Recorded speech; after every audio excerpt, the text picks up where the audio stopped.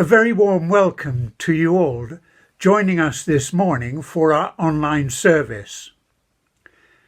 My name's David and I'm one of the licensed readers here at St John's.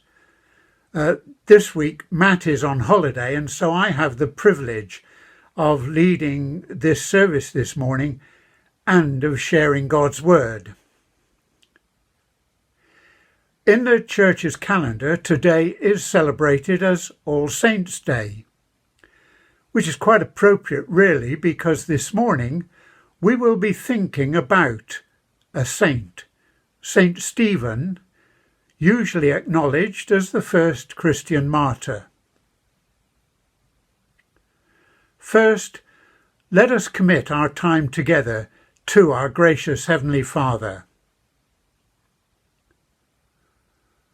Almighty God, we thank you that we are able to share this time together. We pray that your Holy Spirit will speak to each one of us to better equip us for our life with you and for you. Through Jesus Christ our Lord. Amen. Before we come to hear the Word of God, it would be good to acknowledge our need of God's forgiveness for the many times that we've failed him. After each short petition, I will say, Father, forgive us. And the response is, save us and help us.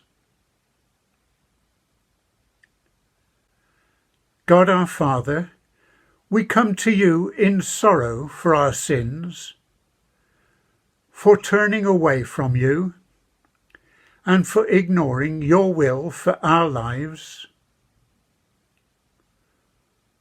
Father, forgive us, save us and heal us. For the times when we have behaved selfishly, not thinking of the needs of others. Father, forgive us, save us and heal us. For failing you by the things we do and by the things we fail to do. Father, forgive us, save us and heal us. For letting ourselves be drawn away from you by the things that the world around us offers. Father, forgive us, save us and heal us. And for the times when we have failed to witness to the love that you have poured out upon us. Father, forgive us, save us and heal us.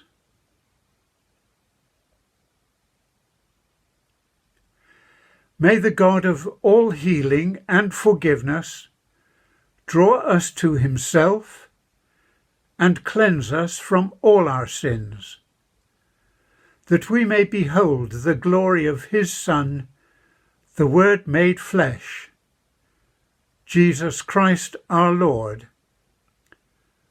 Amen.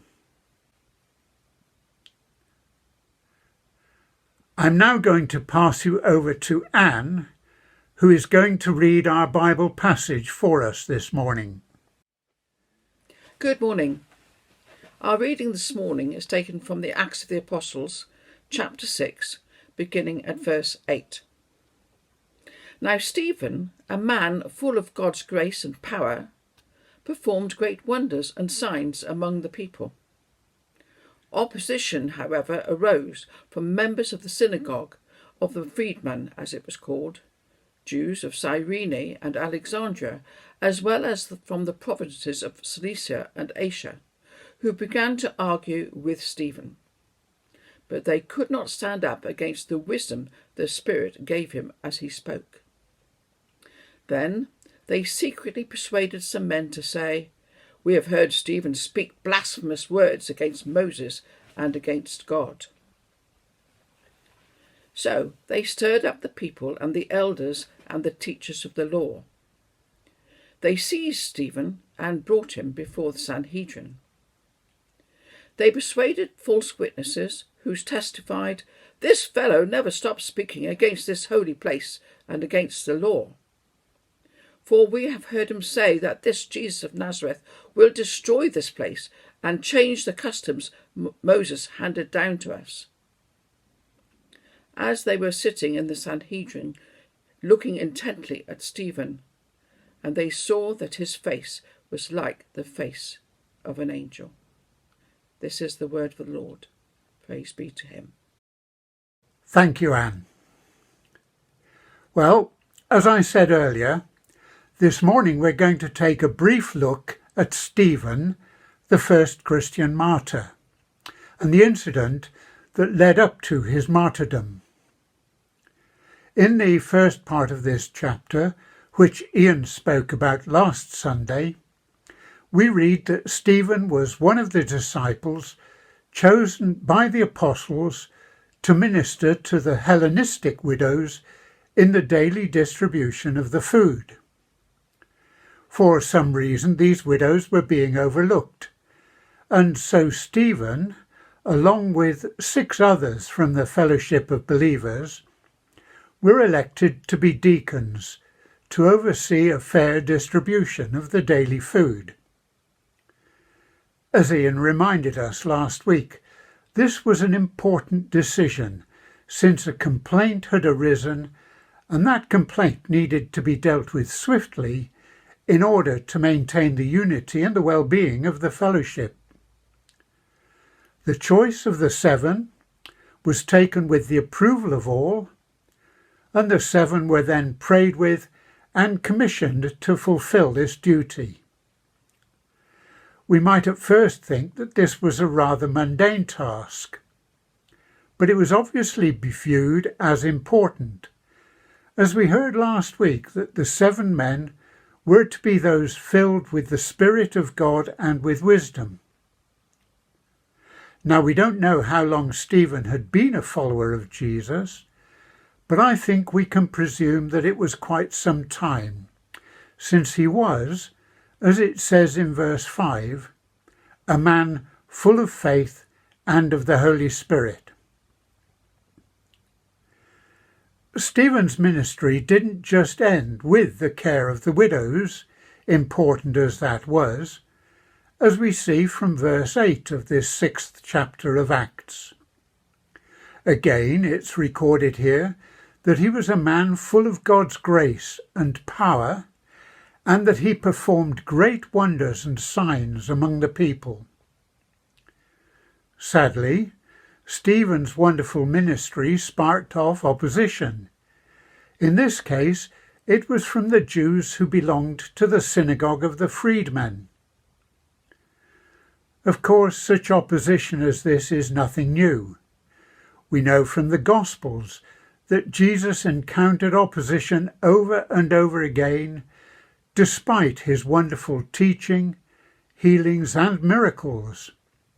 And as we shall see as we go on through the book of Acts, the early disciples continually met with opposition, sometimes of an extreme nature.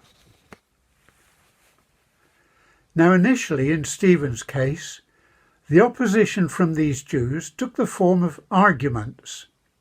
However, their arguments proved fruitless, as Stephen spoke with great wisdom imparted to him by the Holy Spirit. Again, we have no idea what it was that Stephen said, but I'm sure that, empowered by the Holy Spirit, his words would have been gracious and loving, as were the words of his Lord, not contentious or angry. It's been said that it's near impossible to win Christ through arguments. Indeed, I can remember an occasion when, as a very new Christian, I tried to argue with another sailor about my faith, and I have to confess, as I did then, that I failed dismally. It was completely unsuccessful. However, as Peter writes in verse 15 of the 3rd chapter of his first letter, always be prepared to give an answer to everyone who asks you to give a reason for the hope that you have. Now, having got nowhere with their arguments, the Jews now go down another route in their desire to put an end to Stephen's teaching and ministry. Initially, they persuade some others to give a false testimony, claiming that Stephen spoke blasphemous words against Moses and against God. As a result of this, they were able to stir up trouble involving the elders and the teachers of the law, and they then dragged Stephen off to appear before the Sanhedrin. Here, before the high priest and the other elders, they continued to add to their false accusations, claiming that Stephen was teaching that Jesus of Nazareth was going to destroy the temple, and also that he told the people that the customs handed down from the time of Moses should be changed. This is, of course, reminiscent of the trial of Jesus, where false witnesses claimed that Jesus was going to destroy the temple, and also that he was telling the people not to pay taxes to Rome. False testimony of any sort is a terrible thing to face, and is sometimes something that is very difficult to counter. Our youngest grandson in Germany was excluded from school once because another pupil claimed that he had been bullying him, totally without a shred of truth. Thankfully, our daughter went to the school and challenged this, and the head teacher discovered that the boy in question was angry because one group of pupils, which included our grandson, were playing together and refused to allow him to join them. "I'll get you," he said, and so he then made up the story about bullying, hoping to get our grandson into serious trouble. The boy did eventually own up to this. Our grandson was reinstated, but it was a very hurtful experience. To return to Stephen, our short passage ends before his speech to the Sanhedrin and before the events which led up to his martyrdom. But it ends with a most wonderful few words. Let me repeat them for you. All who were sitting in the Sanhedrin looked intently at Stephen, and they saw that his face was like the face of an angel. Now, I don't really know what an angel's face looks like, but Stephen was obviously so devoted to his Lord that devotion shone out of him. Some years ago, some dear friends invited us to supper with them, and when we arrived, we both thought that Jennifer was pregnant again. Such a glow was lighting up her face. Actually, as she shared after supper, she had recently received such a blessing from God, such an encounter with Jesus and the Holy Spirit, that she just glowed. I imagine something like that was what was happening here before the Sanhedrin. Sadly, as can be seen if you read through the remainder of this chapter, and I hope you will, I do recommend that you do this, this light doesn't shine into the hearts of those who oppose Stephen. And as we know, This eventually leads to his martyrdom. We've reached the end of our short passage, but in closing I'd like to return to those words from Peter's letter. I remind you, he wrote, "Always be prepared to give an answer to everyone who asks you to give a reason for the hope that you have." We may not be as eloquent as Stephen was. We'll probably not be dragged before the Sanhedrin or any other such body to give an account of our faith. But I firmly believe that each one of us is given opportunities to witness to the good news of Jesus Christ. We don't have to be theologians to read the Bible and get to know the Word of God. And I can promise you that time spent doing that is never wasted. Neither do we have to be theologians to spend time in prayer, both talking to and listening to a loving Heavenly Father who's always ready to hear us when we turn to him. In John's Gospel, Jesus promised his followers that the Holy Spirit, whom the Father would send in his name, would both teach them and remind them when the need arose. I pray that each one of us will stay close to our Lord Jesus, so that, like Stephen, our lives and our words will witness to the love that he has poured out on us. Amen. Now I'm going to hand over to Sarah to lead us in a time of prayer. Given today's reading and sermon, our prayers will focus mostly on those who are suffering persecution for their faith. Let us pray. Lord, you have said that you will rescue those who love you, that you will protect those who trust in your name. When we call on you, you will answer, and you will be with us in times of trouble. You will rescue and honour us, and you will reward us with salvation. Father God, we lift to you around the world those who are suffering intense persecution in your name. We pray firstly for the people of China as their government seek to rewrite the Bible to match their own ideologies. Please keep your followers firm in their faith. Enable new believers to recognise your word and not be drawn in by a counterfeit alternative.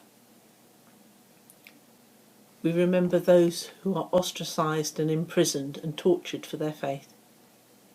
Lord, we ask for grace and strength for all that are suffering in those situations, whilst we are also praying for the families left behind with no visible means of support.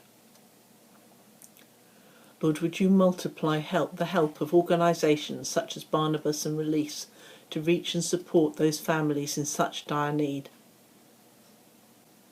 We also pray today for those countries where there is a move by those in power to eradicate Christians from their country. We especially think of those Christians in Nigeria who are being attacked daily by the Fulani tribe and losing everything in the process. Lord, we ask that you do not let your children be wiped out in those nations. May more and more people instead come to believe in you through the faith of those that they are persecuting. Let us pause for a moment to think of those countries which are on our heart, asking God to protect and bless his children.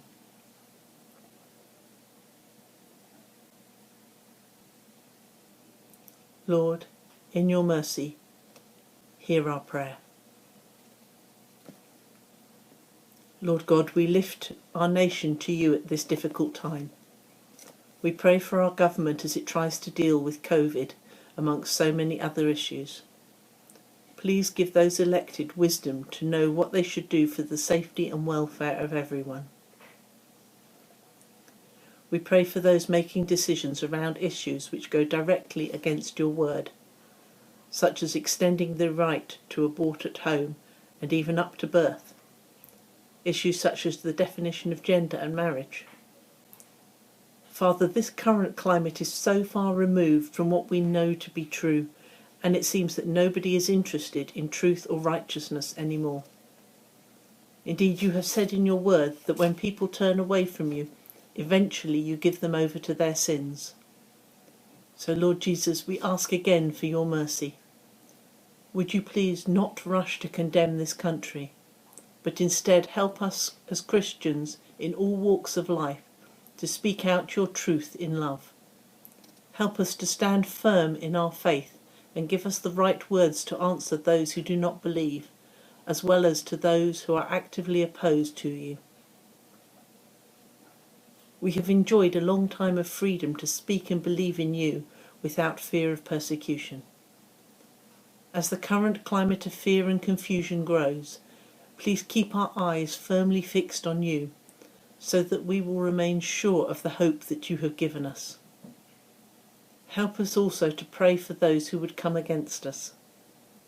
We pray that once again our country would know and worship you, that we could be known as a Christian nation.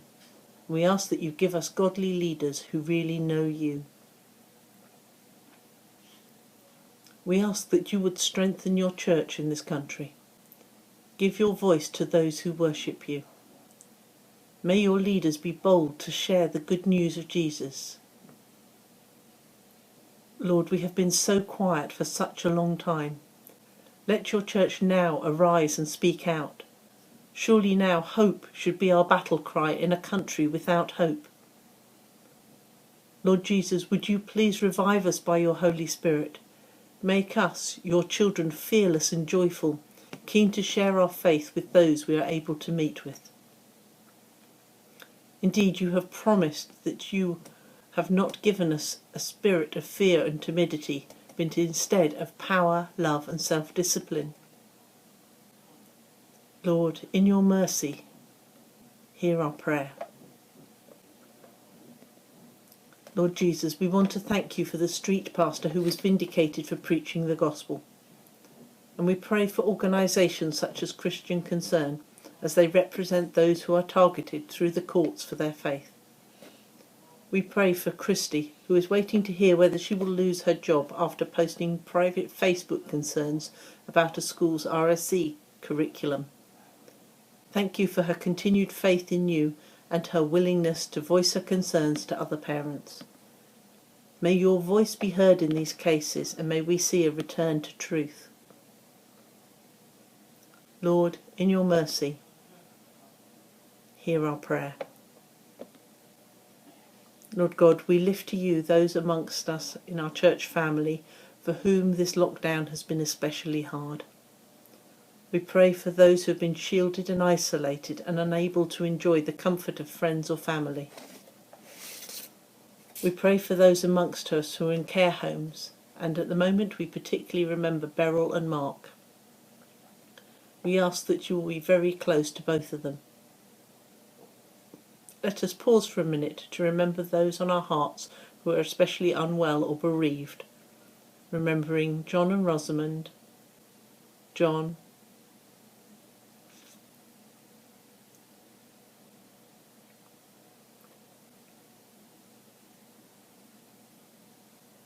Lord, in your mercy, hear our prayer. Lord Jesus, we pray for Matt and his family, as well as all those involved in the day-to-day running of St John's and St Nick's.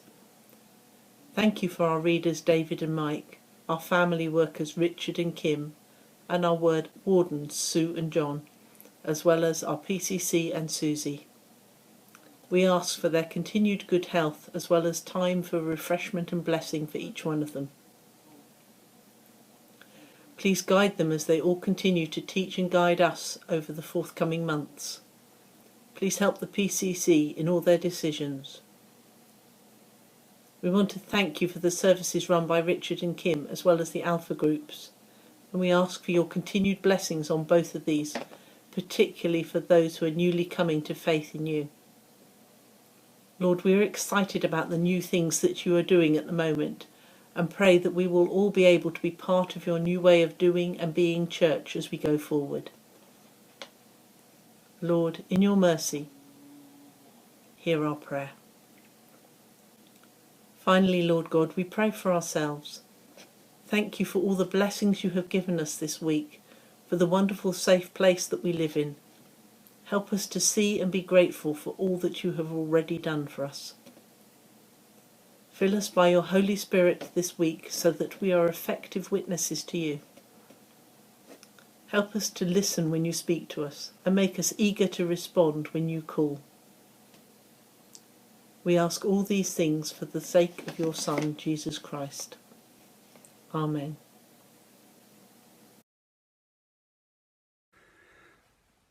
Thank you, Sarah. We're coming to the end of our time together this morning. But before I close, may I remind you that at 6:30 this evening, we'll be having our monthly prayer meeting via Zoom. Details of that are on the church website.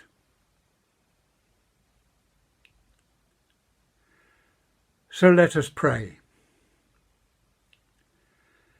Heavenly Father, we thank you for the life and witness of Stephen, the first martyr, and for all those faithful servants of yours who throughout the years have given their lives for the work of the gospel.